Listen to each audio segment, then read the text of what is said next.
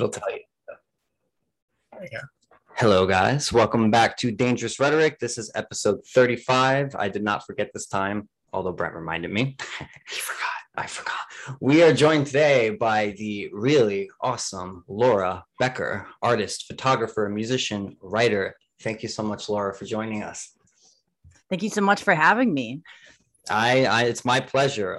So I stumbled upon you in the void that is Twitter. I don't know how exactly. I guess we had a mutual friend or something, but I stumbled upon an interview you had did on another show a couple weeks back. And your story fascinated me because you're one of the very few people who was trans and has detransitioned, meaning went back on that decision in some way. And that's a really taboo sort of subject right now in our current culture. I feel like people like you tend to like not fit anywhere sometimes. It's like the lefties and these SJW types sort of shun you, but I imagine even some of the conservative types and the right wingers might shun you as well.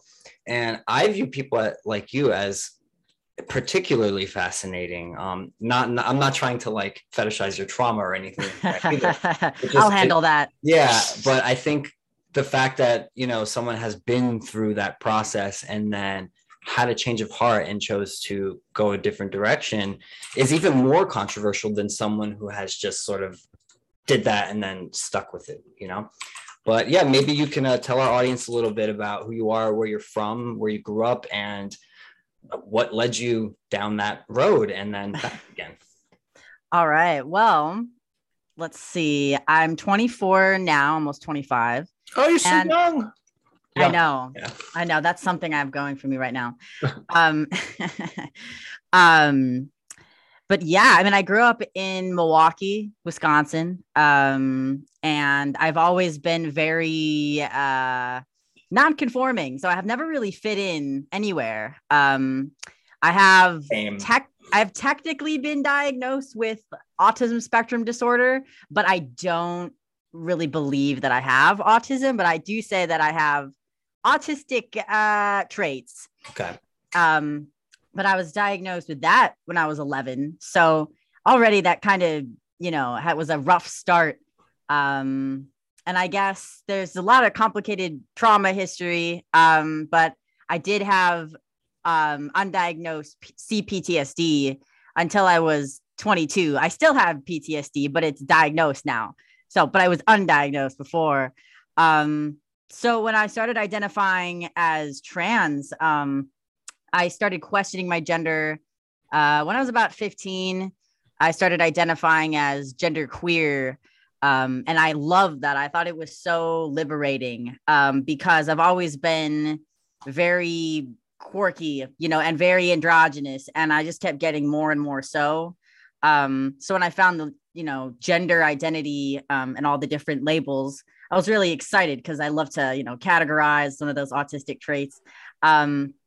But it quickly became a very unhealthy thing because the fun and the exploration of gender and being different and non-conforming and exploring sexuality and sex roles and breaking down all these boundaries, it's a double-edged sword to be non-conforming, as I'm sure you know. It's a pain in the ass to be different sometimes. Yeah, I think artists understand that particularly. Yeah, yes, because being an artist, our brains definitely work differently than most people, for sure. Yeah, it is difficult to kind of find other people to mirror us and relate. So that's what was kind of happening with me was I wasn't seeing myself being mirrored by anyone around me, you know, in my immediate family or friends or social group or in the media or anything. I was this kind of flamboyant, kind of eccentric straight woman who is very non-conforming, and you could even describe me as sort of butch, although I was straight. So there's not even really a good term for what I was. You know, I feel like it's more than being a tomboy. I call it gender non-conforming, but I consider myself gender non-conforming now, and I was a lot more masculine then. So that's why I think the term butch is the best thing to describe it. It is very, but I was a straight woman. So again, like I only saw women like me a little tiny bit and they were gay or lesbian. And so the people that I actually most related to were actually gay men. So that's kind of what I latched That's why you're on onto. the show. Yeah. Yes. I was one of those gay trans men. That it doesn't work out so well, I found. Because yeah, part of the problem was that was a huge part of the problem. I had several unrequited loves and like weird situationships with gay male friends when I was in high school, like three different ones. I love that term, situationships. Yeah, I just learned it recently. But it's really perfect. It's a good yeah term. Yeah, because we weren't really together, but it had all the unhealthiness of romantic entanglement, but none of the fun or the sex. So that was a huge problem because I was really close and intimate with these multiple gay guys who didn't know if they were gay or not. They were very confused. And then I was, this very, intense person. And so I had like multiple gay men being like, we're soulmates, but I don't want to have sex with you. And I was just like, I don't understand that. Yeah. So I was just like, and this combined with sexuality. Really quick though, there's definitely something to that. When I was younger, I did have girlfriends, and I think all gay men or most of them go through that trying to be straight phase. And I did have very deep connections with them. One of them I still talk to now. She's married now. She has a child, and I don't know if she's watching this, but shout out Vanessa. And I did, I loved her and I had a deep connection with her, but yeah, it's the sexual arousal part that's lacking, so it's a platonic sort of love, and it is deep. It's not that it's not a real sort of love. It just doesn't have that physical intimacy layer to it. Yeah. And the thing is that the lines were even more blurred because there was physical intimacy between us, but there was not sexual or romantic intimacy. I was in that situation. Same. I mean, I learned how to make out with her. So see, I didn't even get that. It never went further than that, Yeah. And it's rough, from both perspectives. And now looking back, I definitely have a lot more empathy and understanding from their perspective of having an identity crisis. But I was having that same identity crisis. But on top of it, I had like undiagnosed trauma and like attachment problems and severe depression and suicidal ideation. So those factors all combine to me having gender dysphoria, or, what could be labeled as gender dysphoria. I was having existential crisis and, immediate like sexual, and it's just many crises, multi. And, I kind of just started fixating on my body because I was so irrational. I had really black and white thinking about it. Because I was thinking like, okay, so we are soulmates, right? And like, we're having this deep spiritual, intimate, emotional, even physical, platonic thing, but there isn't this other part of love. There's no passion, but I have like an extreme amount of passion because I'm extremely passionate, right? I'm an artist and a musician and all this. Yeah, the artist curse. So, and I'm just like, so an artist that, the person doesn't want to make love to them, like a poet who's like writing like elaborate love poetry every day, but like can't get laid. That's a huge problem. For poets, you know what I mean? Especially. I'm also a poet, so. Yeah, you understand. Yeah, so it's just, it was really difficult. And so I started just ruminating more and more on my sex characteristics and body and gender. And I guess I just was overwhelmed with everything that was going on, and there didn't seem to be any particular solution.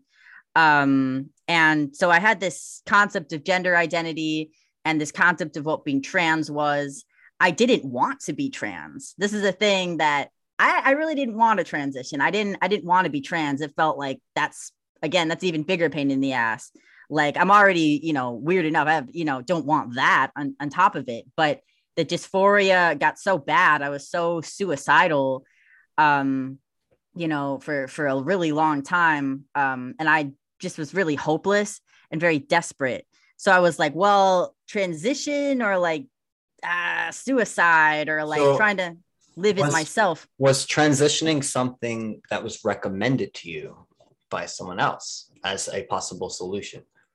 I mean, it wasn't recommended specifically to me, like by a therapist, but I was on Tumblr a lot. So I've never been on Tumblr. Like there's like a whole world on Tumblr that I don't even know about.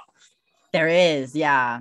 I'm on there now just for like art and aesthetics. But yeah, there's a lot of queer theory that's going on Tumblr that is needs to be unearthed, the underbelly. But I was exposed to that, and I guess it was just normalized. And you have all these like young people who are pretty mentally ill, mostly young girls, and they're mentally ill, and they're all kind of romanticizing pain and using humor to cope, and which is all fine and dandy. I do that all the time, but they're kind of spreading propagandistic ideology that is normalizing, I guess, intense medical intervention. And so I started having this concept like, okay, that's just a thing. Like that is just another form of medical treatment. Like, what do I know about medicine? Like, I don't give a fuck about science, or at the time. I care more now, but like I was very into, art and music and whatever. I didn't think about, I mean, when you go to a doctor or someone, I guess you just I was kind of naively thinking like, well, they know what they're doing. Yeah, you trust them. They're touted as the expert and they know better. So naturally, I think when you're not a doctor or in the science field, we're just sort of taught to just mindlessly trust these people. And I mean, just look at the last 18, 19 months, and I'll leave it there. But yeah, exactly. Yeah. So I'm a lot more skeptical now of everything. That's what I say. I'm everything critical. But at the time, I kind of was just like, well, I don't know. I'm hopeless. I'm crying every day and wanted to kill myself. And I'm just like, maybe this could help. And so I debated about it for a few, like maybe 1 or 2 years before I kind of came out as trans when I was 18. And then it took me another 2 years of kind of ruminating and getting worse and worse, devolving. And then I ended up finally taking testosterone when I was 20. And then I had a double mastectomy when I was 20. Okay. And yeah, so. And how long did you stick with that? After you had taken the hormones and gotten the surgery, did you settle immediately into that? Obviously you didn't settle, but at some, were you comfortable at some point and then later realized like, wow, that was not a good decision? Or was it something like immediately regret it? You're like, crap, why did I do that? I don't think I was ever really comfortable or settled with it, but I had a certain level of detachment from it because I was going through a lot of other traumatic stuff, like right around the time of the surgery. And the testosterone, I was on it for 7 months, and it really elevated all my problems. Like if you're having problems with being too horny and too angry and too reckless, probably don't take testosterone. Yeah. It doesn't as men, I can attest to that. Yeah, it doesn't help. And I think I've realized now that the dose I was taking or prescribed as well was like a bit high, apparently. I mean, it's all kind of unstudied, but like it was even high compared to like what is, I don't know. It's a wild west right now in the gender medicine. Yeah. But it was not good. And so I had a lot of traumatic events going on. So after the surgery, I was like, I didn't even care about the surgery. I was just like, I'm way more focused on this other stuff. So I had a detachment from it. And I also went off of testosterone for the surgery. And I was doing so badly that I was like, I better hold off on going back on it. So I was actually very early in my transition process when I had the surgery. The only effects from testosterone that I had were a little bit of a voice drop, just a little bit. And then I can grow like a little bit of like scraggly facial hair right here, my chin. But other than that, I was not passing at all, or it was very, very entry level when I had the surgery. So I was just like kind of in limbo after I had the surgery. And I was like, all right, I'll go back on testosterone and finish this process and get back on track with the transition after I deal with this trauma. But then dealing with the trauma, lasted kind of a long time. And in dealing with that, I kind of eventually about 2 years later, detransitioned. And when I was really dealing with actual healing and radical acceptance of my body and womanhood. And then I never ended up going back on. And now here I am. Was there a particular aha moment when you sort of realized, like, okay, I am a woman, and there's clearly something more complex going on here that brought me down this road, and I guess what facilitated that healing? I think it was definitely inspired in part by like actually having sex in like heterosexual a dating experience. Okay. Like that kind of grounded me back in reality to some extent. And it was a really negative relationship, but it was just sort of like he saw me as a woman, he saw me as his girlfriend, and then I kind of started feeling like, maybe that's kind of what I wanted all along. Like I wanted to be someone's boyfriend because I really just wanted to be with them in any way possible, and I was viewing myself just as someone's partner, whether that was male or female was irrelevant because I just wanted to be someone's like archetypal partner in any way. So that was part of it. And then when I got my, when I had a psychological evaluation done and I was diagnosed with PTSD, and then I was like, so that's what's wrong with me, because I knew there was something else besides just like depression and anxiety and all this. So when I got diagnosed with PTSD, it all started making sense. And I started, I guess, just putting the pieces together that had already been really laid out. Like the red flags were just like lit up. I was like, okay. And that's when I started, because it was coincided perfectly with my natural evolution of politics as well. Because I've always been sort of gender critical. I was never one of those like rampant trans activist types. I was pretty skeptical of a lot of it, but I was just very, I guess, confused. So I naturally started getting into more like gender critical material. And this coincided right with getting the PTSD diagnosis. And then I was like, yeah, pretty much yeah. And so it wasn't like a radical shift. It was more like it was just gradually happening over time. And it was just a prolonged period of acceptance that was kind of stagnated by these other events. And then I was like, okay. And then I just detransitioned, and it's been a continual process of acceptance still since then. So it wasn't just like, I'm a woman now and I can look at myself in the mirror, and, it took some more time than that. And it's still kind of sinking in as I kind of embrace, just female solidarity is a big thing that helped. Because before, again, like I said, I was barely relating to anybody, but I was more so relating to men, or at least like I was idolizing male attention in any way, in the father, like a father figure type, or like male celebrities, or romantic or sexual interests, inspirations. We're all men. So female solidarity really helped. And I would accredit that as well. Feminism and like, just radical feminism and, accepting womanhood.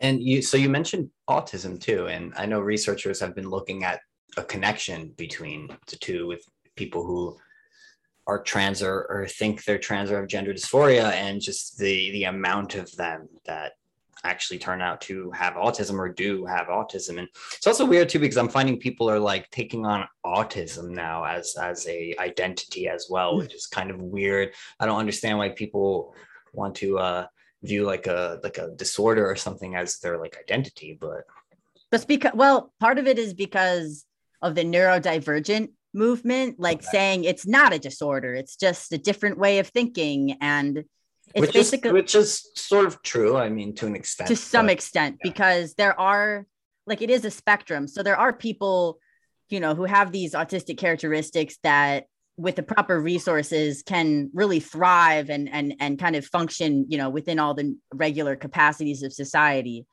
So it's not as much of a disorder for them, but it legitimately is like a debilitating condition for certain people as well. So it's mostly those other types that are just a little more quirky and a little socially awkward that are kind of leading the big discussion on it. So that's a criticism of the neurodiversity movement in general. But yeah, you're absolutely right. There is a huge correlation between autism. I don't recall the exact statistic right now, but in a recent detransitioner study by Lisa Littman, I believe there was a pretty high correlation of autism in that study. And they're finding it's higher among girls too. Oh yeah, yeah, for sure. I believe there's just an exponential like anomalic is that a term? There's an anomaly of like young girls that are identifying as transgender, and many of them are autistic. Although autistic boys are also identifying as trans too. That's a hell of a story, man. That's a hell of a story. I think part of the healing too is embracing the story. I think that's also really important. It's just to accept, like, okay, well, this is where I've been. This is what I've been through. This is where I am now, and to kind of just accept that to an extent. And like you said, you still haven't totally settled into it, and it's a process. Healing isn't something that just happens overnight. How has like art played into that in regard to healing? I'm so glad you asked that, because art has been I feel like accepting my true kind of underlying identity almost as an artist, that's like how I present myself to the world now, because that seems like the most accurate term to describe everything about my life, just being creative and artistic. That's been one of the most healing things of all my issues. Because I have been always very creative and, always doing a lot of different artistic stuff over my life, but I was extremely insecure about it. So I almost had like a repressed, I was in the closet about being an artist, because I was just like, I could go to art school, but it's just too risky and I can't do that. And so I wasted, to some extent, I wasted, like 4 years in kind of this liberal arts program, just studying like just whatever class, gender studies or whatever, before I realized, like, what, if I could go back and do it again, I think maybe I should like go to art school. And once I like kind of enrolled in the art program about 2 years ago, it's just been uphill since then. And I've just been kind of finding I just feel safe, I guess. Like I feel like there's more like harmony now. Like things are more in alignment, because I'm really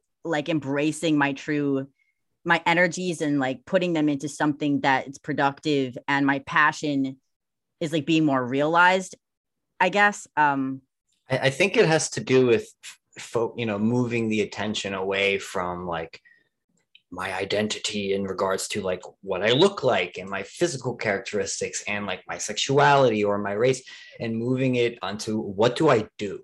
What do I make? What do I contribute? And, I noticed this a lot on like Twitter and just looking at people's bios and how they describe themselves on there. And it's on the left and the right too. It's, it's on both sides, but they'll put the slogans in there and BLM and like LGBTQ and then, rainbow flag, or it could be MAGA and American flag and like, I'm a constitutional conservative or whatever it is, but it doesn't actually describe like, what do you do? Like if you go on my bio, it says what I do.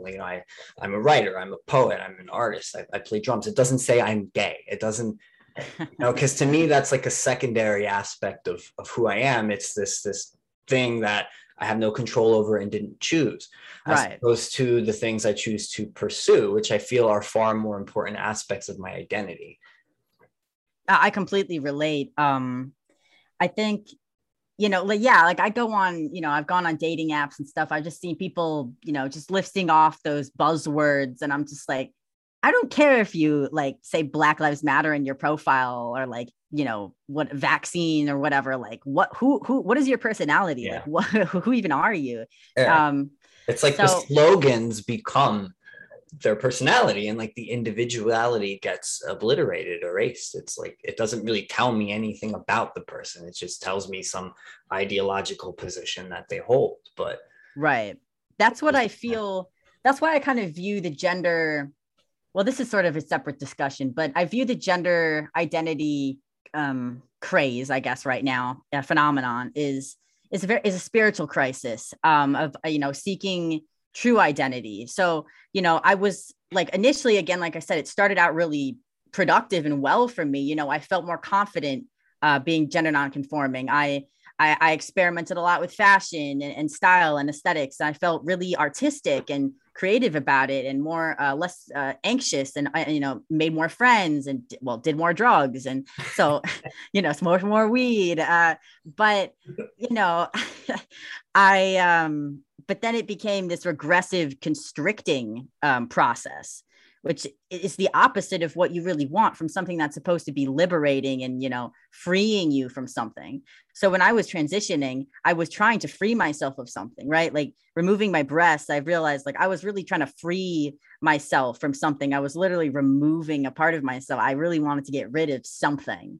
And I realized it actually confined me more. It wasn't liberating. What was more liberating is realizing all of the different things that I can actually do with my body that I actually have, like, you know, not focusing as much on the hypothetical idealized self, but the self that I have, and what can I actually use and use it to do and create.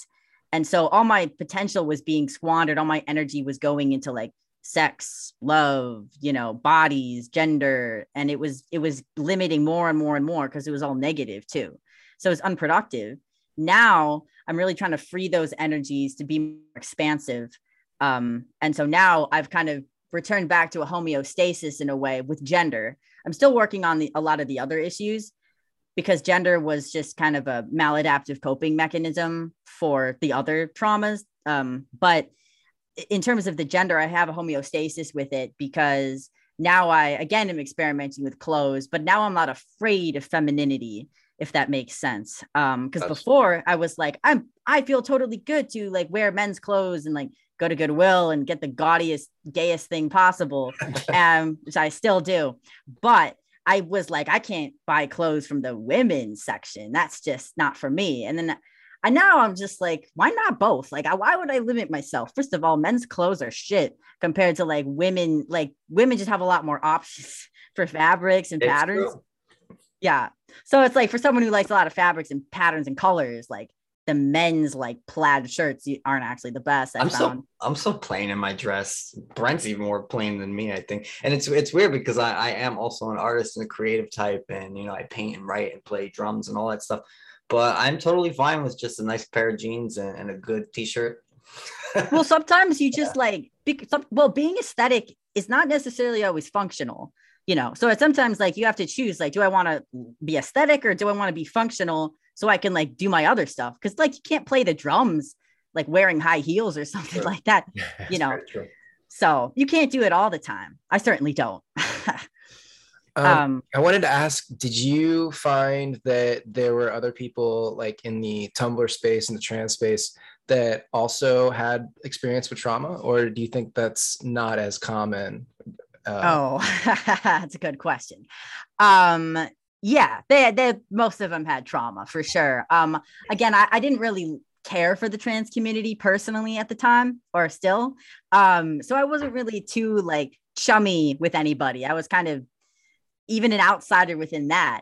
But like if you look at, I mean, basically every single detrans person that I've ever talked to or heard from has trauma. And when I looked at the detransition survey, like I believe about 60% said that they transitioned for trauma and mental health related reasons. So absolutely, trauma is a huge thing. And like now I go on Tumblr and as a 24-year-old, and I see kind of these younger girls that are so much like me in every single way, except that they still kind of believe in the gender stuff. And I can see that they're going through a lot of pain. A lot of them are autistic and, you know, dealing with PTSD or child abuse or just, you know, depression or other mental health issues.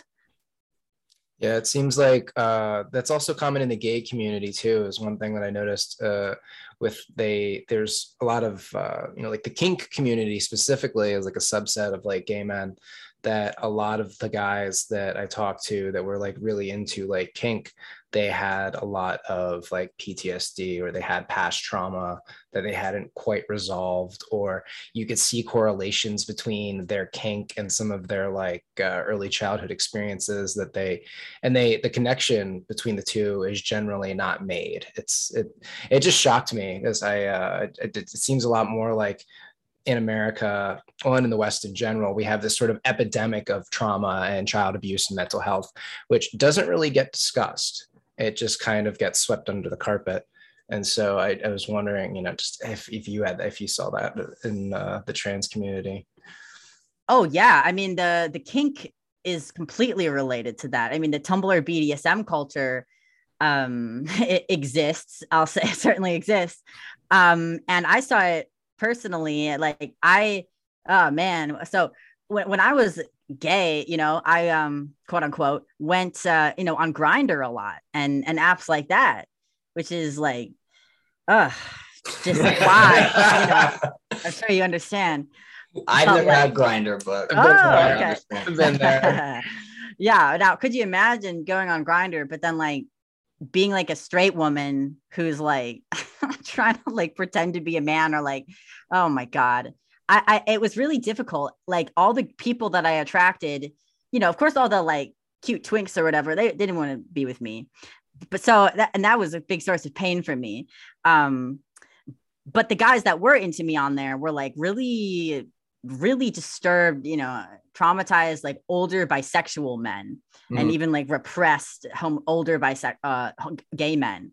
And so those guys, I weirdly found myself in like this really strange, like underground kind of very, very depressing. It wasn't like fun. It wasn't flashy. It wasn't like going to a club and like all these hot guys are around and like you're doing MDMA or something. It was like dingy old men like in a basement smoking meth. Like it wasn't a fun place. Right. So I was briefly kind of involved in that sort of world. And then I was like, I don't know if I'm feeling this. So I got out of that. But yeah, the kink cannot be understated, basically.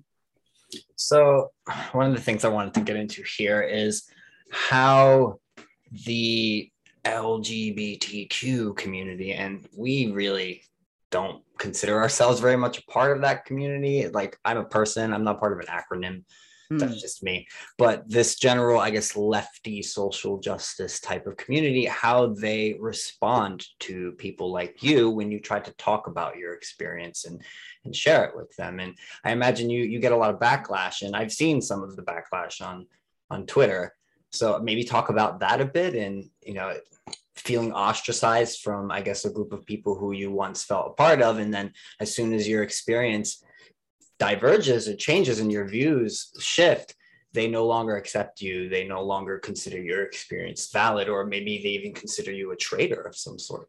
Yeah. So I have kind of an interesting experience because there's a lot of detransitioners who were really, really tight and had a lot of friends and connections in the LGBT world.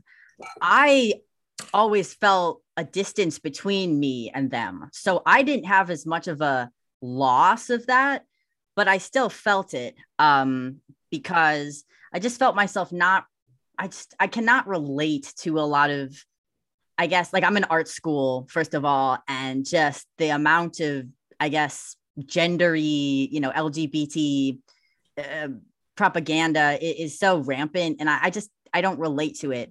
But beyond that, I've definitely gotten some pushback because, like on Tumblr, for example, I post my art and my aesthetics are extremely similar to a lot of like basically like the autistic kind of weird girls that are identifying as trans now. They all like my art and stuff. And so I have this weird position of like, I don't know if I can post my writings or podcasts on Tumblr on my art account, because I'm like, I'll be labeled a TERF. I mean, I have been questioned for even like tagging things, like taking pieces of art. If I like have rainbow art or whatever, I just, I'm trying to get, likes or whatever for it.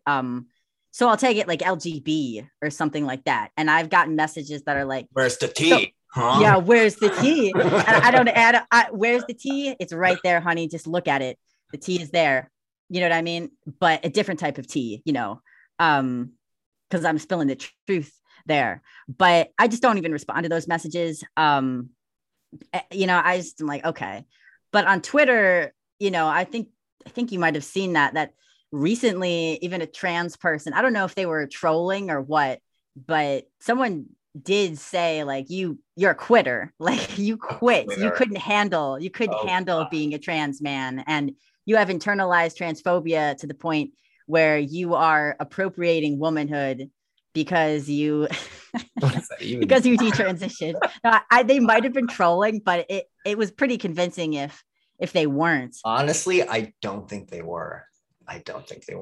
There are quite a few of these people out there, and they're, like you said, I think a lot of them are they're mentally ill. There's also a lot of children too, like teenagers and kids that are still in college, and they don't really even know what they're saying. They just, they feel so strongly identified with a particular set of ideology that when they see people who have experiences that differ from their perspectives, they see it almost as a personal attack. They feel that your experience is just an attack on them personally, when it has absolutely nothing to do with them.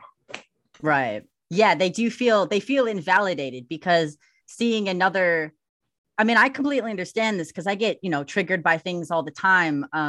But I kind of realize like their experience is distinct from my own. Like they don't invalidate me or validate me. That's part of it, is you need to have an internal sense of validation. Yes, and being trans is almost like inherently you don't have that, because you're not actually kind of in congruence with reality. Not every single trans person, but a lot of the younger ones. A lot of it depends, or almost all of it depends, on the external validation of everyone else around you. It's why you must use these pronouns, you must use this name, and if you don't, they view that as like a literal erasure of their existence.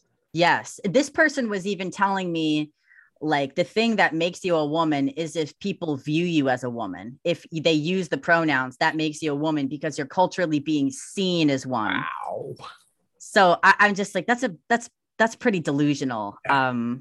So yeah, it is a lot of young kids that do it, and I understand it's very, which is the sad part, is like all this craze is being hyped up by all these pretty mentally unstable kids online, and then they're being congratulated by all these well-intentioned but ignorant, like, older liberals, especially older liberal women, and like professors and teachers and a lot of people in the helping professions, which of course are like mostly women. And it's just really sad to see, because all the older feminists are just like, no, like you're undoing like all the work, they're trying to do here. It's like biology doesn't exist to them anymore, and just to talk about biology is like offensive. It's like a trigger for them, and I understand, because like, I mean, I always joke, like, I mean, I don't necessarily want to have a sex drive. I don't necessarily want to have to take a shower every day. Like it's a pain in the ass to have like a physical body and be like an animal and a human creature on this planet. Yeah, I just want to be a spirit and just want to be a soul, right? Like that's what I think gender is like to these people. It was to me basically like a soul, a spiritual thing. I don't want to be a human or limited or constrained. I'm beyond that. I'm too cerebral. I'm too intellectual for that. I'm gonna project myself into this like abstract concept of a spiritual soul that doesn't need bodies. But then when I'm reminded of biological reality, that makes me have cognitive dissonance. So then I get really triggered and offended by that. So then I have to pretend like, that person is actually wrong by saying that my fantasy of reality is actually my fantasy, and that's why they say that that's not real. That trans people will say that reality is actually the fantasy, and that anyone who says otherwise is regressive or living in the past or like on the wrong side of history, or that they don't know science and things like that. Are you familiar with the Disaffected podcast by Oh yeah. Welcome? Yeah, because you mentioned how it's a lot of women who seem to be particularly fighting for the cause and reinforcing a lot of this mentality in the youth right now. And they probably do it out of good intention, yeah, out of nurturing and all that. But Josh Slocum talks about that commonly on his podcast as well. So yeah, that's a concept that I definitely have picked up on from Josh on that podcast. He's absolutely correct. It is a very feminized kind of experience, this kind of over like, what's the term? Like radical empathy being it's like misused. mothering. It's like this intense mothering almost. And I think coddling. Because, women are more nurturing. Not all women, obviously, but biologically it makes sense why women are going to be more nurturing because they're child bearers, and it makes sense. And I think that's why it does come from good intentions. They see people struggling, and they see these young people, hurting, and they want to alleviate that in some way. They want to help them. They want to fix the situation. So instead of looking deeper, they will just say, oh well, maybe you're the other gender, and maybe if you just did this and you did that, you'd feel better, because perhaps it worked for one or two people that they know, and they just assume that, well, that's the solution across the board for these symptoms. Mm-hmm. Yeah, and another thing that Josh points out on Disaffected is the cluster B personality types of these types of mothers or women. It's very borderline, it's very histrionic and narcissistic. So these mothers then, or teachers or therapists, they have this kind of God complex because they feel like they're doing this great social good, and it's very religious. Like a gender therapist, just like I remember, like I had an FTM trans man professor, and I actually went to him to just kind of vent about my life when I was like maybe 19. And that professor was actually the person who recommended me to go to the informed consent clinic where I got my testosterone. So this person basically helped indoctrinate me in a way, because she was just like, yo, you can get free testosterone, here. It's kind of like, here's a pamphlet, consider, coming to church. And of course I was already like, had my foot in the door, and I was like, okay, I'm interested in what you have to say. It reminds me of the old saying, the road to hell is paved with good intentions. Yeah. Oh yeah. And it's a lot of that. I think that's what's happening right now. And I do think most of the people pushing this stuff are well-meaning. I just don't think they're really capable of looking at the nuance of this. Yeah, because nuance in general as a culture, the wokeness and the outrage culture, hypercritical with no nuance, is it's just across the board for every single issue. So now we have this like radical issue of gender that's, been kind of piggybacked onto the gay rights movement. That was a fairly good success, to the point where people are like, okay, well, this is just the next, step in human progress or whatever. And they don't put much thought into it. Yeah. So I do think it's mostly well-intentioned, but ignorance, like I've been thinking a lot how, kindness is not always, it's like the truth is more kind than placating somebody. Yeah. So feeding someone's delusion, even in the short term, to just kind of relieve your own distress or like, that you have to deal with it, is not kind in the long term. It's actually it can be abusive. It's neglectful. Selfish in a way, because you're, in order to avoid the awkward feelings of having to explicate the truth, you are, sort of seeding this lie so that, you feel better personally, and it has nothing to do with the other person. And it's not really a service. It's not the kind thing to do. I'm going to bring up Jordan Peterson again, which I do. Yeah. I love Jordan Peterson, but I love him too. I think that's part of the appeal of why a lot of lost young people, especially young men, are, looking at someone like him and looking at his advice, is because he's not doing that. He's not saying, you're perfect the way you are. You're fine just the way you are. You're great. You're an individual. You're unique. He's saying, no, you're not what you could be. You're not. you're not fulfilling your potential. You could do better. You could be something more. Get your life in order, clean your damn room, stop, looking outside at the world and criticizing everything when you can't even put your own self, in order. Yeah. And I think there's a big problem in our culture where we're just coddling people, saying you're perfect the way you are and you're unique and you're special. And it's like, that's not what people need to hear, man, because it's not the truth. The truth is people need to hear that you could be better. Maybe you're not living up to your potential. Maybe you're not what you should be or could be. And exactly. Yeah. I think more people need to hear that. It certainly helped me hearing that message. And I know it's helped a lot of other people out there. Yeah. Jordan Peterson is daddy. But for me, daddy. Yeah. The radical feminists hate me, I think, when I go off about Jordan Peterson. They can't stand him. Well, I can't deal with a lot of the radical feminists either. Like I said, that's why I say like female solidarity more than like, specific political labels, I guess. But yeah, there are it's definitely, I mean, I found like in my darkest times over the years, I did turn to politics to give me a sense of, well, not only it has some positive effects. Like it's good to be aware of like the news. And I used to tune in to like, Stephen Colbert, like all the late night shows to kind of keep up with the news every day. And it did help because it provided some relief and it gave me a greater sense of like larger worldview, getting out of my own personal pain and like seeing other pain and realizing like this is a collective experience. There's value in that. Yeah. But it can be when you focus too much on that and then you don't, and you try to like solve these huge existential problems for like the greater culture or world, and you neglect your own, like the fact that like society would be better if you actually fulfilled your potential and like actually got a real job and did something, contributed something and, pick the damn clothes up off the floor, Yeah. Pick the clothes up. Trying to restructure society and then you can't even pick your clothes up. So exactly. It's a valid point. It's a very valid point. Mm-hmm.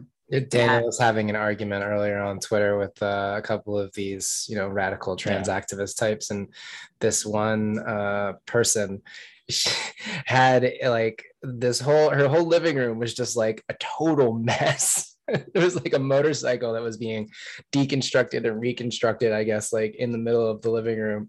And, Daniel made the point, like, maybe you should organize your living room before you try to reorganize. I'm like, why don't you clean your freaking house? Grow up. Like she had her TV on 2 plastic crates and there's cups everywhere and shit all over the floor and a motorcycle in the living room. And it's like, and you're over here telling me like I'm attacking trans people and this and that. It's like, no, I was having a conversation with them and I was trying to explain that maybe it is more productive to not spend your life being angry and offended at everything and attacking and trying to change people's minds, and maybe use that time and that energy in building your own thing, pursuing your own enterprise in some way.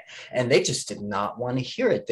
It's like they're upset that I'm not upset all the time and not seeing myself. They're jealous for sure. They're envious. I need to see myself as a victim and constantly oppressed. And the fact that I don't infuriates them to no end. It's like, you need to be as angry and upset as I am. And if you're not, it's like, how dare you tell me not to be angry and upset and to do something productive with my life? You're attacking trans people. I'm like, yeah, because they're afraid. They actually have a fear of that it's very fragile ego, right? It's like even if they're not necessarily narcissistic, like they have a fragile ego construction, so they feel invalidated anytime they see someone doing well, because they're just like, why am I failing at this? And then they deny that person is doing well, or that they're failing at anything. They eventually started listing all of these things. Well, life isn't fair, and I've learned that, and that I have no control of anything. That's what life has taught me. And I'm just like, well, that's kind of a miserable way to look at life. And they're like, well, this and this and this happened to me, and then this happened to me, and then this. And then I responded, I'm like, well, I could sit here too and list many things, terrible traumas and setbacks and things that I've lived through and experienced as well. But where will that get me? That's not going to help me improve my life. What's helped me improve my life is to keep going and moving forward despite that stuff, not to sit there and list it every single time someone points out that I'm being a miserable cunt. So. Well, I think that person sounds like they're going through some probably intense trauma. Clearly. It is hard when you are in that that's something I'm dealing with right now, is like the victim mindset. And on one hand, it's a coping mechanism and it is valid, but it's also something that needs to shift. And it, I regress back into it. You need to let it pass through you. It's not that you shouldn't be upset or you shouldn't feel those feelings from your trauma. It's perfectly valid to feel those things. The point is when you fixate on it and then you get stuck in that mindset. Yeah. And then you walk around always seeing yourself as a victim and the world is out to get you. And it's just not fair. Why am I gay? Why can't I have a normal life? Why can't I have a normal family? Why can't I be normal? None of that is going to change what I am. I am this. So instead of fixating on that, it's like, all right, well, let me accept that this is what I am. And this is the hand I've been dealt. And what do I do with that hand? And what do I do? That's what I think that's scarier. I think it's scary because once you because it is, like I said, it's a coping mechanism. So like when you're in that victim space, it's a kind of sheltered, cocooned little space where you're safe from the threat and fear of like becoming too powerful almost.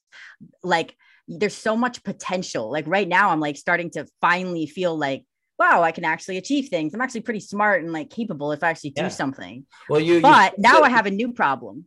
Which is like, well, okay, now how the fuck do I do any of this? Like, how do I monetize this? How do I now, so I think people are afraid of achieving things because they don't know how, because it's too overwhelming. So then they fix out in this one thing. It's easier to stay in that space, I found. Well, you posted the other day that you were like almost surprised that people wanted to talk to you and that you had a few interviews lined up and you were just, I guess, like shocked, like, wow, people actually give a shit about what I do, what I've been through, and they want to talk to me. Like, who the hell am I? I'm like a nobody. So I think that too is a really intimidating thing, is people don't know how to handle it when you start actually trying to like be true to yourself, be open, be honest, and not play a role.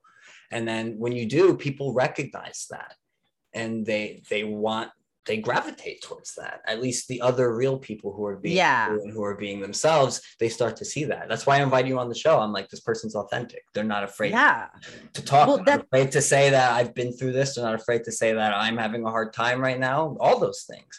And I mean, you don't strike me as someone who wants to fixate on your victimhood. You seem like someone who wants to share their story to perhaps help someone else, maybe avoid some of the pitfalls that you went through.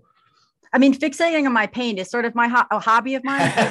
Artist. I'm trying, but I'm trying exactly. Yeah. So I'm trying to fixate on it, but through art, in a productive way.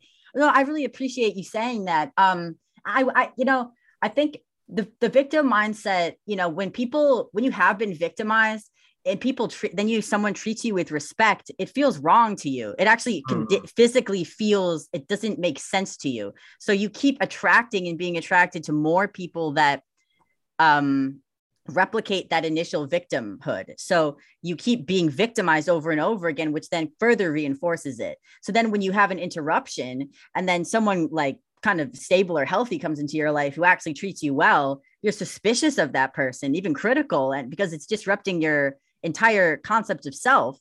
So I've been shifting out of that a lot right now. So like, I have been, I guess, not as shocked as in the past, but like just flattered, I guess, that people want to talk to me, because for so long, I was that very, very socially awkward, anxious person who was kind of seen as a loser in like middle and high school and like didn't have friends and like just didn't even bother to talk to people, but I would just be like writing like intense poetry and like novels all the time and stuff, and now I'm just like, I completely relate. So. Yes.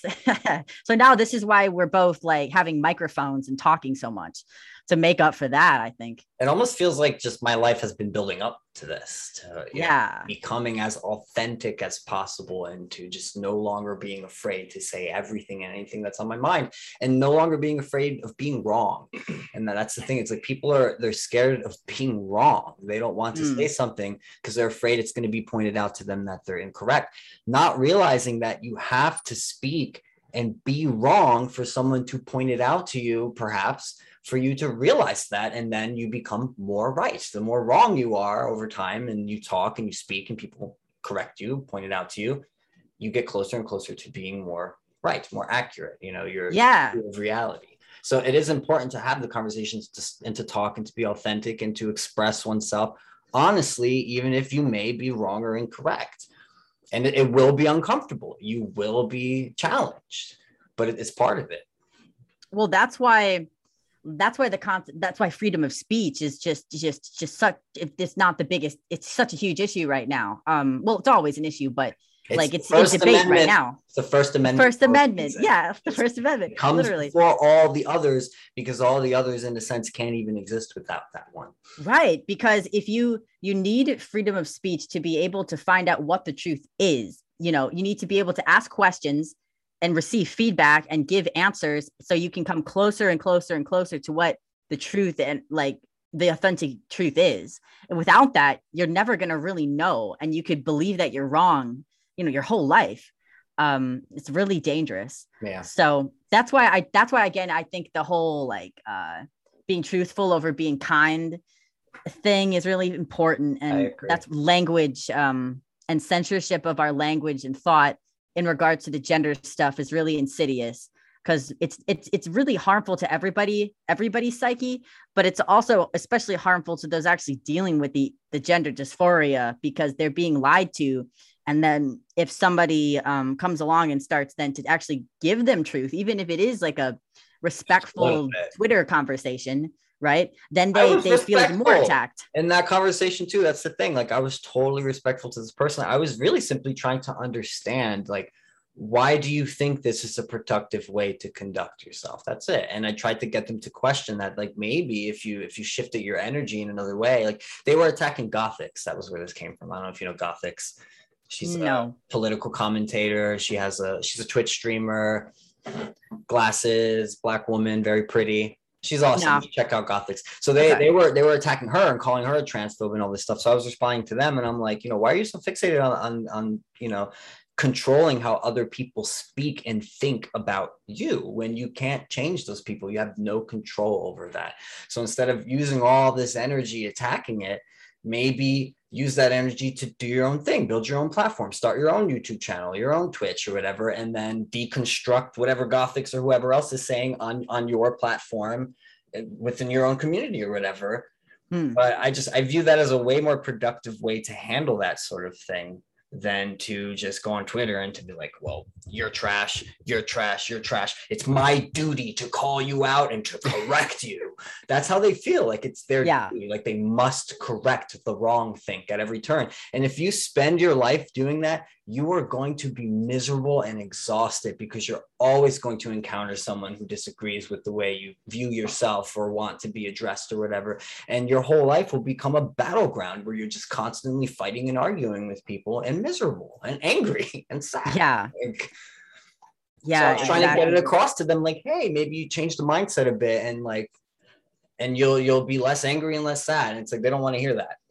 Yeah. A person like that is not even going to be able to like receive that information at face value, because that person is probably way too deep in whatever trauma they're going through right now to even consider like being healthy. This is something that I've kind of have realized, like there's a huge gap between like positive and negative, like are good and bad. So like when I was really hating myself, like when you truly hate yourself or have an extreme view in one direction or another, you can't just jump right to the opposite view. So like, again, these sort of performative platitudes of things like, you know, love yourself, accept yourself, like, okay, they're all good, but like, you need to really break it down more. So like that's why radical acceptance is the best thing, because I started to go from like being like, okay, I'm like a worthless, negative, bad person. I can't just jump from being like, oh, I'm just a worthwhile, good, amazing person. Like it's going to feel false. Neither is realistic.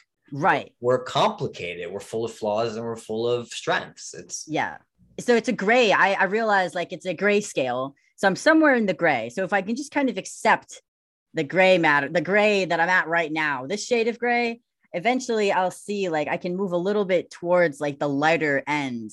And that's what I've been doing now. So now I do have the confidence to say like, no, I am like a worthwhile, amazing person. I still have flaws, but it's taken a few years to kind of incrementally increase that. So that's why someone who is so stuck in that black and white thinking is not going to be able to be confronted with truth. They just will have a complete shutdown. Yeah.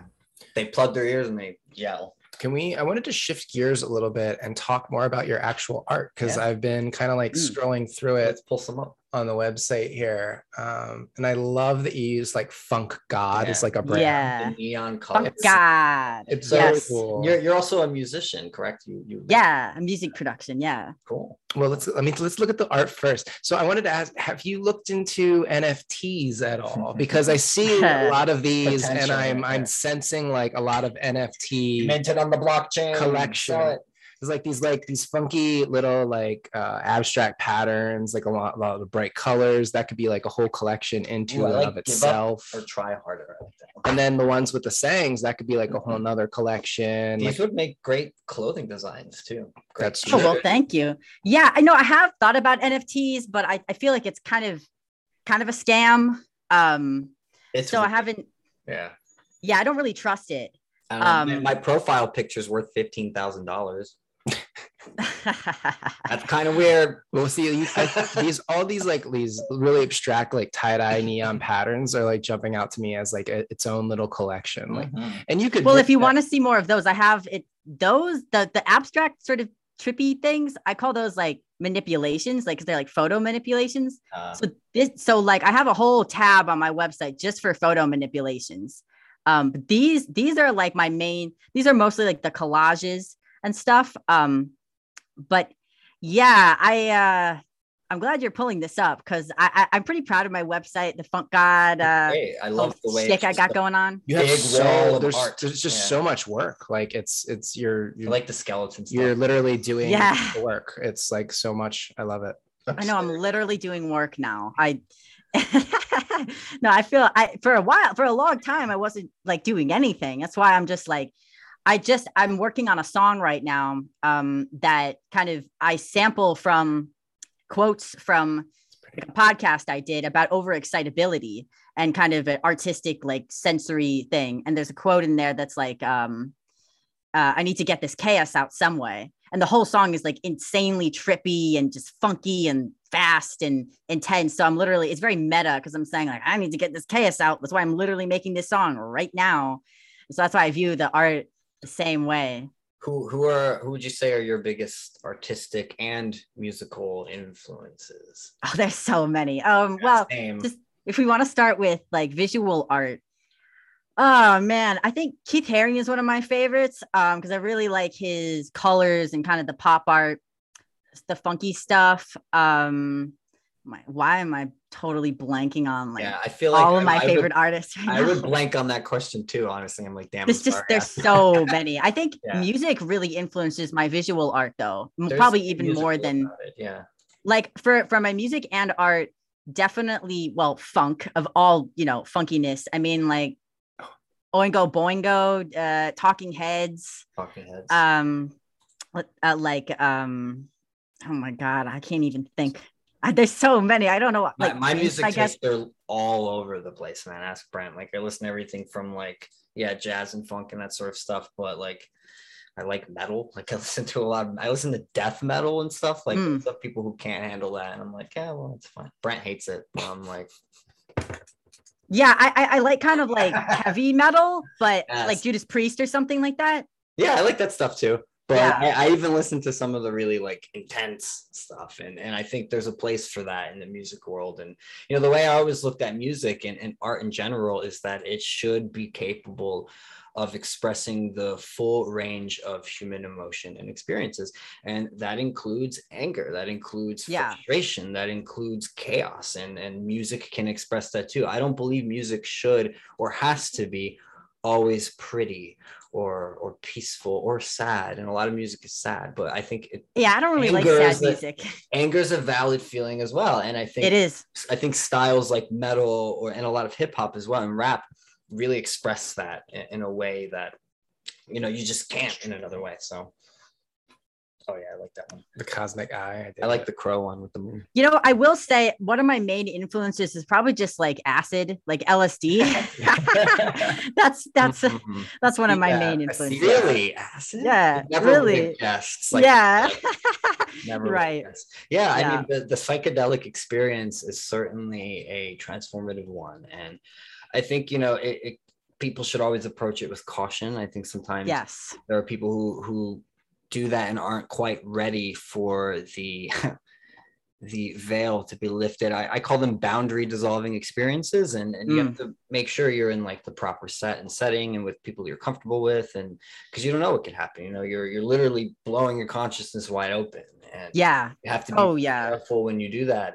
But I think there's value in the experience. I don't tell people not to do it. I just caution them, you know, make sure you know why you're doing it and what the reason is. Is your motivation to get fucked up, or are you trying to obtain or glean some deeper understanding of yourself or reality? And I think if you approach them in that way, then it's a perfectly valid way to explore one's consciousness, although not necessary. You know, there are people who achieve certain states just from meditating and things like that. So I don't think you can achieve totally from meditating what you can achieve from LSD.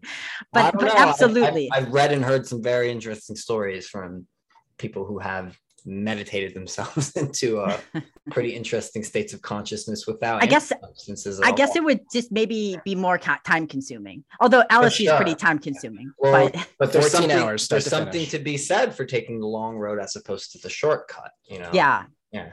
But I think there is something to the psychedelic experience that should be explored more, investigated more, and the taboo. It's slowly being lifted. I feel like the taboo is being lifted, but just caution. I just caution people, like, don't jump into something and if you're not ready, and definitely don't approach it where like, I'm just trying to get fucked up. Like, well, that's what that's not.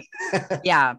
I always view it as a really spiritual therapeutic experience. Mushrooms especially. I mean, there's a lot of research being done on psilocybin now, and it's helping like terminal patients cope with death and things like that. So even as a medicine, I think there's really a lot that is yet to be explored in the potential of psychedelics. And if you want to look at some of these are my monochrome photos, which is very, I love black and white photos. I dig them. Yeah, I haven't like done like color is like probably my favorite thing, as you can tell by my other stuff. So I do have, if you look at my color photos, those are really psychedelic. Although I do have fondness for these, but they contrast the other stuff well. You know, they kind of show the two sides. I dig it. So trippy. Yeah, see, these kind of look like how you see things when you are in a psychedelic state. Yeah, I mean, I feel like my vision has been like permanently like altered from doing so much acid. Like legit. I don't mind it because I have such a certain eye for certain things now. Are you a fan of Alex Gray? Alex who? Alex Gray. Who's that? No, I haven't heard of him. He is most well known for doing the art for the band Tool. Okay. Yeah, but look up Alex Gray. Look him up. I mean, he's like, when it comes to oil paint and painting, he's probably the king of psychedelic art. Alex Gray, it's Grey, I believe. Alex Gray. Yeah. Oh yeah, so here I see. Yeah. Oh yeah. I met him once. This is like DMT stuff. Yes, I think actually when I met him years ago, this is like 2010, we went to a documentary screening actually at his on his property in his estate, which was about DMT. That was what the documentary was about. And I don't know, my friends and I are pretty convinced he was tripping out the whole time that we were there, because my friend swears he caught him having a private moment to himself. Like he walked by and he was like having a private moment to himself, and he was just kind of like dancing around and going la-di-da. And I'm like, yeah, he's tripping. And he had a bottle when he was doing signings. He had a plastic water bottle next to him with some really interesting looking goo in it. My God. And I'm pretty sure it was ayahuasca. Oh my God. Yeah. No, I mean, I imagine an individual who has seen this enough times, like it probably exists on a whole different frequency. His art is insane. Wow, look at the sax one. Wow. There's some stuff I haven't seen that one before. Yeah, he has a lot of art that kind of looks, I guess, at the spiritual creation aspect of sex. I'm sure the gender critical people hate this. Oh, he's got like a whole series. Oh, I love this sort of stuff. I'm sorry, I meant the SJW types, not the gender critical types. Yeah, it's interesting, like especially the ones with like the mother with the child inside of her. I think those are really interesting. But yes, the birthing person. Yeah, he like the birthing person. Yeah. Oh yeah, it's like moms are like portals. But I love how he like shows like the veins and the arteries and all that stuff, and it's like you're almost like looking at them through an X-ray. It's crazy, man. Like, yeah, this is some of the best. Yeah. And he does all that in paint. Oh man, with a brush. Yeah, that's crazy. Yeah, I don't have the patience for that. You got plenty of time, girl. I do oil paint. It does take a lot of patience for sure, especially with the drying time and all that. And I work in layers, so you kind of build up. But I think it's the most forgiving of mediums, to be honest. Like people look at oil and I guess they're intimidated by it because they see all these like really crazy realistic things that people do with it. But I've seen people do that in acrylics as well. And I think acrylic paint is more difficult just because it dries like that. Oil, you could do something and put stroke here and a stroke there, and I fucked it up. You can wipe it right off. You can probably wipe it right off an hour later, 2 hours later, the next day. So, you can. But what the most forgiving medium though is digital. I've been exploring that more. Brent got me a Wacom pad recently, one of these. Yeah. So I've been exploring that more, and I was doing digital art back when I was like 15 actually on Photoshop, and then I kind of went away from it for many years, and now recently having that I've been exploring it more, and working in layers and just the most forgiving of all mediums. You can literally erase any mistake and change it if you want. And there's no cleanup. There's no drying time. You don't have to photograph your piece to like get it online. Yeah. It's just done, so. But I've been, as someone who does primarily digital work, like there is something to be said for the physical making experience that you just cannot get from that. I agree. Different. So that's something that I do want to get into more of that. Like I'd like to do more traditional collage or mixed media. I feel like it's like you're putting in like an energy and like the physical object becomes something almost like sacred. Yeah. And if you mess it up, you don't have another version. You have to like redo the entire thing. Yeah, so it's more special in a way. And like I said, with oil paint, you do have time. You can wipe things off. And it's why I'll paint in layers. I might do a layer of something, and then once it's done, I'll let it settle and dry. And then maybe I'll do something else over it. And as I'm painting that, if I fuck up, I can wipe that away and the other layer is already dry. So it doesn't affect it. It's fine. But then but there's still like a tangible physical like effect of that though, because it's still there in a way. Like if you could paint over it, but it like you at least are aware, like there's some weird stuff going on, or like you can fix mistakes. Like, I love when they're beautiful when they X-ray like these old paintings. I think there was a recent Vermeer that they X-rayed and they found that painted over in the background, like on one of the walls in the painting, there was a painting in the painting of Cupid, which had been painted over and was hidden, was gone. And they didn't realize it was there until they X-rayed the painting, and they realized like, whoa, there's this whole other layer like hidden now that's been painted over. Yeah. Like stuff like that is really interesting to me. Or when they X-ray it just to see like the artistic decisions that are made when the artist changes their mind about a composition, and that kind of lives on in the painting and the layers. I always find fascinating, and you don't get that with digital art. So you don't with digital. I mean, that's part of digital culture in general, is like you only see the finished result of something. Like you can't, it's hard to, I mean, I guess that's why it's popular to like do work in progress, time-lapse videos or whatever, but like it is so processed and so immediate. There's immediate gratification. You can't see like all of the work and background that went into making whatever content it is, which is a level of detachment that exists for like the consumer. Yeah. What's so great about NFTs though, and I know people don't quite understand it yet, or people view it as a scam, is like, it is really giving digital artists their day in the sun, which I find interesting, because before NFTs, how could you own a digital piece of art? Maybe you could buy a print, but there could be a whole bunch of those prints, right? How could you actually prove that, say, you own that piece of art when it's digital? Anyone can copy it and put it on their page, or print it themselves if they want to hang it on their wall. But to verify ownership, I think that's what's making blockchain such an interesting technology when it comes to crypto, is that it can be verified on a ledger, right? And it's there, it's public knowledge, it's linked to a specific wallet. And if you buy the digital piece of art, and sure, anyone can copy it and paste it or whatever, but they can't sell it. Only you can sell it. It's verified that you own it. Before that, well, it's why I think digital art was kind of overlooked. It was more relegated to graphic design or marketing and advertising and that sort of thing, and not taken as seriously by the art world. And now you have NFTs being sold at Sotheby's, being sold at Christie's auctions, and, you know, Beeple. I don't know if you know Beeple. He's an Yeah. So it's a whole new era for art now. And I'm for it, you know, and as a traditional artist too, someone who does work more in traditional mediums, I'm for it. I love seeing digital artists get their day in the sun now, and to be able to like make a living off their work and to sell it. So, yeah, I guess I've kind of like, I have looked into it, but I guess from what I've seen is sort of like a pyramid scheme type thing going on. Some of it is, for sure. There's definitely some money laundering and things going on in there. But when you're really immersed in it, you realize like these people are serious. For the most part, most of the people who are involved in it, they are serious. They take it serious. They like this shit.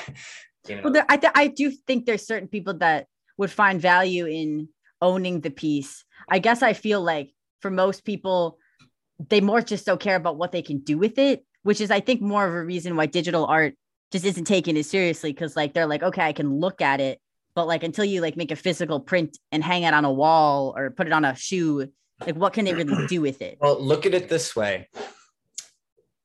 Animated art, for example, a lot of NFTs are like, they move, you know, not all of them, but quite a lot of them, they move, they're animated. And how do you display something like that on a wall?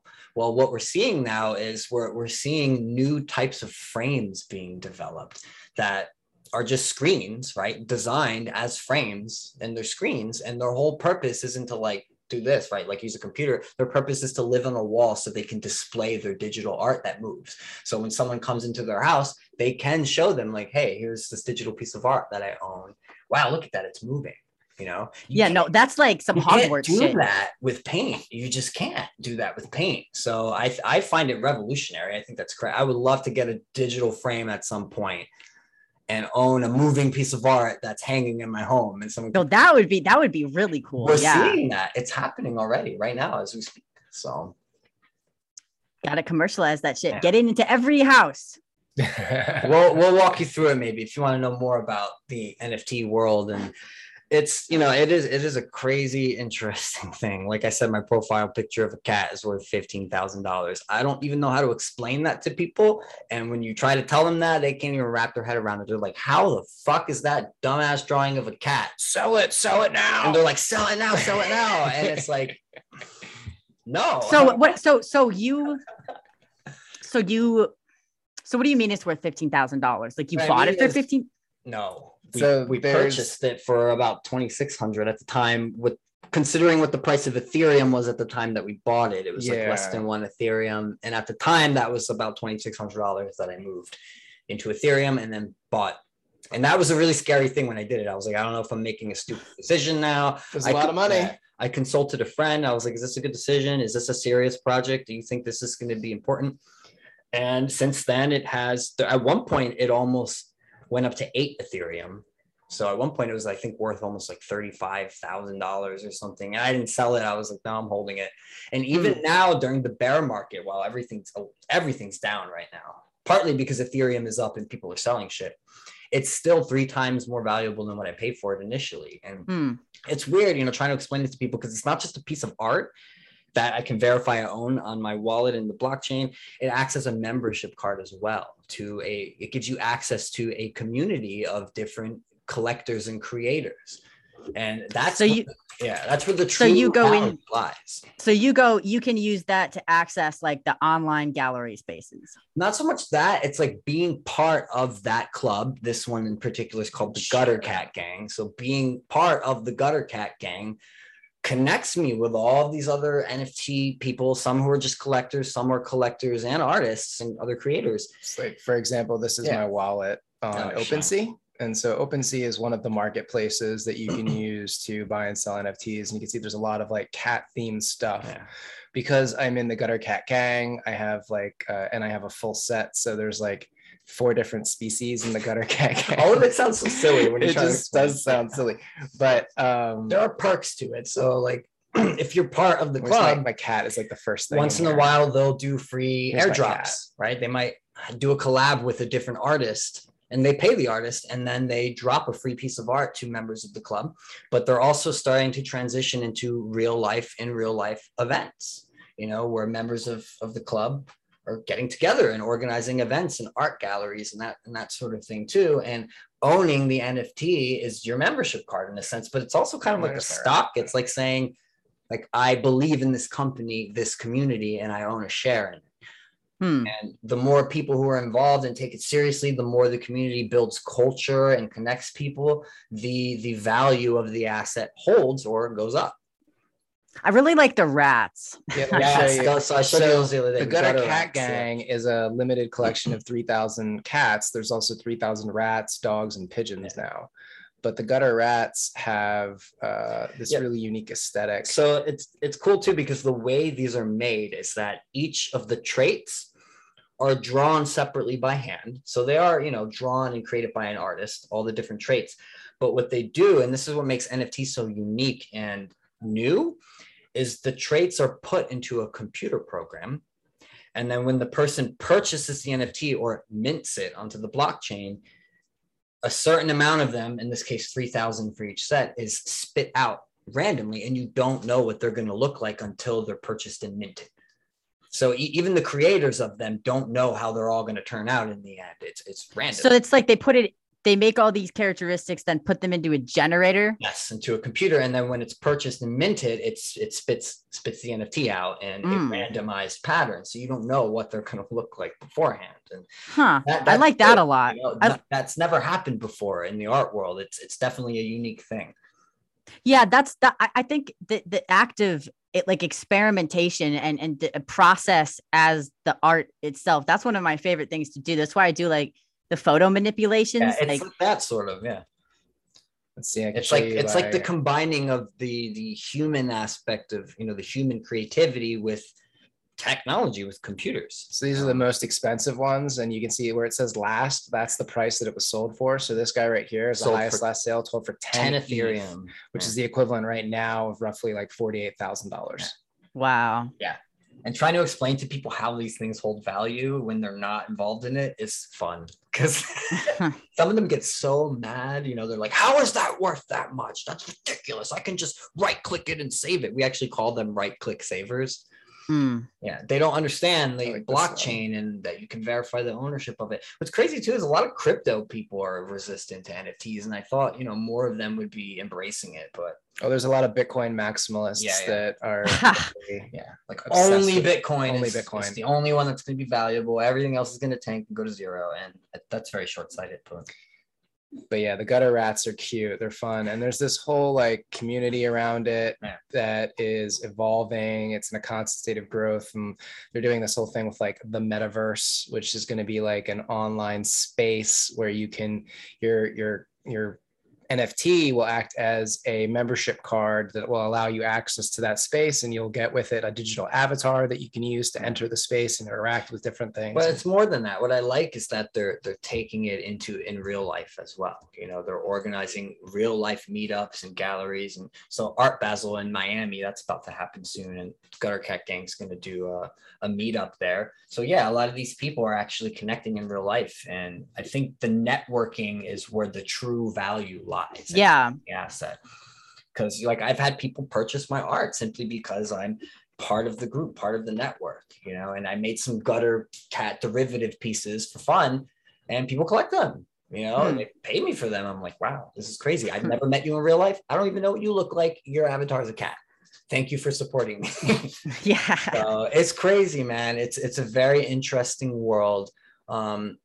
It's an interesting way for artists, especially, to be able to monetize their content, because when you mint something on the blockchain, you can either do like additions, or you can have like a one of one, it's called, and you can price it accordingly. And, you know, people will collect it, especially if you're interacting in like NF Twitter or whatever.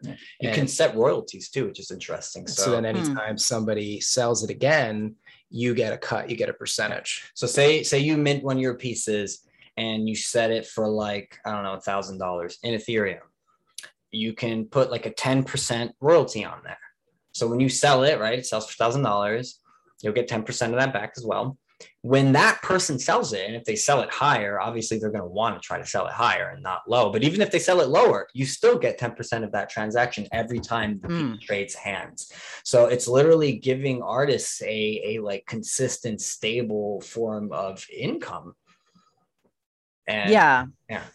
I think I need to like establish more of my like presence, so people are seeing the art and then they're like, I want an NFT of that. Yes. And I make that available. Yeah, I think, well, your story too is a big part of it, you know, and I feel the same way. It's like people don't just want to invest in what I'm making, they want to invest in me. And that's the biggest thing I've learned in this whole thing, is like when you're authentic and you tell your story and you're just you know, you will find your people. Your collectors will start to trickle in slowly and be like, wow, I like this person, I like what they stand for, and I also like their art, so I want to support them, you know. Yeah, that's why I'm trying to get involved in like trauma Twitter. Trauma Twitter. What's trauma Twitter? Trauma Twitter. No, that's not a thing. That's not, well, it's not I don't know if that's the official term for whatever it is, but I mean, it's true. Like, you know, they say in any business, like I learned in my business class, like, you know, you're selling your values, you're selling your story, you're selling who you are, not, you know, just what you provide. So Funk God, I mean, it's very on the nose in many ways. The Funk God, because I am Funk God. I mean, I have like my car license plate is Funk God. Nice. Yeah, I have Funk God written on my shoes, like my custom Vans that I made. So we mentioned gutter rats. And on that note, maybe we'll end here too. What is it? We've been going like an hour and a half. Yeah, we're about an hour and a half. You have pet rats, correct? Oh yeah. I used to have pet rats when I was a kid. I had the white ones though, not the gray ones. And people thought that was weird. They're like, aren't you supposed to just buy those to feed them to snakes? I'm like, no, they're kind of cool pets in themselves too. Yeah. And I don't know many people who have pet rats. And so you have a rat drawer. Explain that. I have a rat drawer. Yeah. So I have 4 rats and they have a nice. You want to bring one on? Let's see one. Oh my God. Yeah. Just could you wait a second? I'll totally grab one of them. Yeah. I was like, we can't let this end. I was talking about the rats. I have her Instagram pulled up, so I was looking at the latest video, which is just like this little rat that she has like coming up, nibbling on her like pot pie or whatever. And I was like, this is the cutest thing. It's in a drawer, right? Yeah, it's in a drawer. I love it. I love it. I love it. But yeah, I used to have like, I think 2 or 3 of them. They had the little wheel and stuff. Oh my God, look at them. I feel like there's such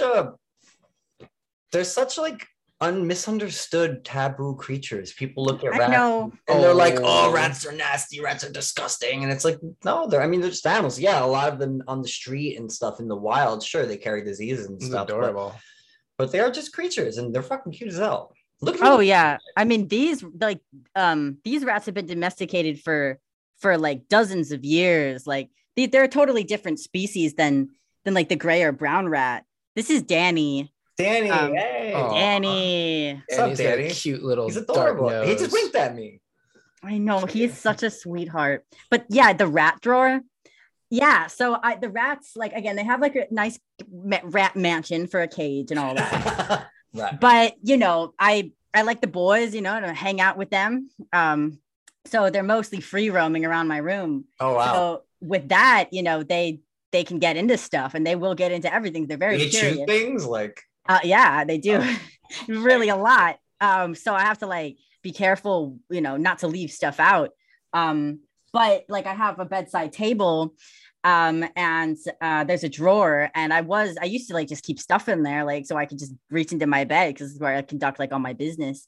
But they just kept going in there, and so I was like, you know what, I'll just let them have it, like just give it to them because they're gonna keep going in there. So I just put a blanket down, and now whenever I can't find them, they're not in the cage or they're not in my bed or I can't find them, I'm like, I know where they are. They're in the rat drawer. So then I just, reach down and just open the drawer, and sure enough, they're in there.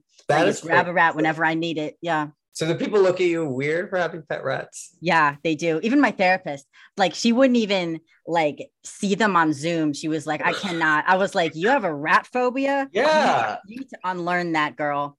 There's a taboo about them. Maybe it goes back to the Black Plague or something. I don't know what it is. But it's probably cultural. It's like a very deep sort of human thing. Like we have this disgust reaction, and and evolutionarily associating like rats and vermin carry disease. Mm-hmm. So it was evolutionarily advantageous for us as a people to have that disgust reaction to vermin and other, like snakes too. Things. Similar thing with snakes. Right. Yeah. Exactly. So it's the same kind of situation. But when you explain to somebody, this is a pet rat, it's always been a pet rat, they're not carrying diseases. Yeah, they're fine, they're healthy, but that old part of their brain is still getting triggered when they see it. And they're like, I don't know. I guess it's just when I was younger, that was kind of kicked out of me. I mean, my dad used to like find weird bugs from the yard and bring them all inside and show us like, hey, check this out. So I was very desensitized to that stuff when I was young, bugs and rats. And we were like, hey, let's get pet rats. And I had them for a while.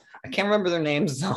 I was so young. I was like 13, 14, I think. And I think we had a boy and a girl too. And like one of them had a baby, and I think you don't want to have that. You don't want to have that. They mate like crazy. Yeah, but I think like the mom like ate the baby or something.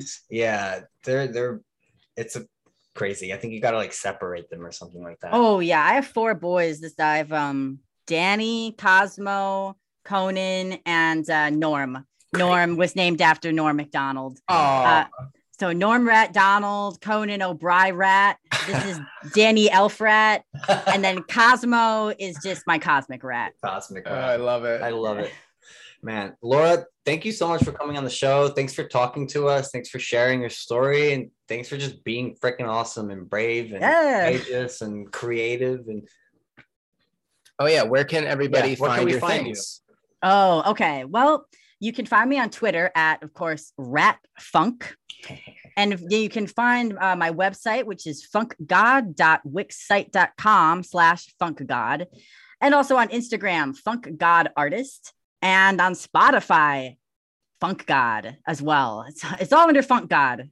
It's really on brand. Awesome. So Funk God. I'll put links in the description and things. Yeah. Look, we'd love to have you back at some point, and we're trying to get our rotating cast of interesting people, and maybe we'll meet in person one day. That would be fun too. So yeah, where do you guys live? We are currently in Florida right now. We're in Florida. Soon to be Miami. Yeah, we're gonna transition at some point. But I'm originally from New Jersey, and I'm still kind of back and forth between there. And we still have an apartment in New York that we're in the process of vacating. And yeah, it's been a long. Yeah, see, I'm in Wisconsin, so I'm in Milwaukee. Middle of nowhere. Well, I am in I think it's the 24th largest city in America. Milwaukee. Yeah. But also, who gives a fuck about Milwaukee? But we need to visit Milwaukee. Laura, thank you so much again. Have a nice day. We'll be in touch. Yeah. Thanks so much, guys. This has been a great time. Bye, guys.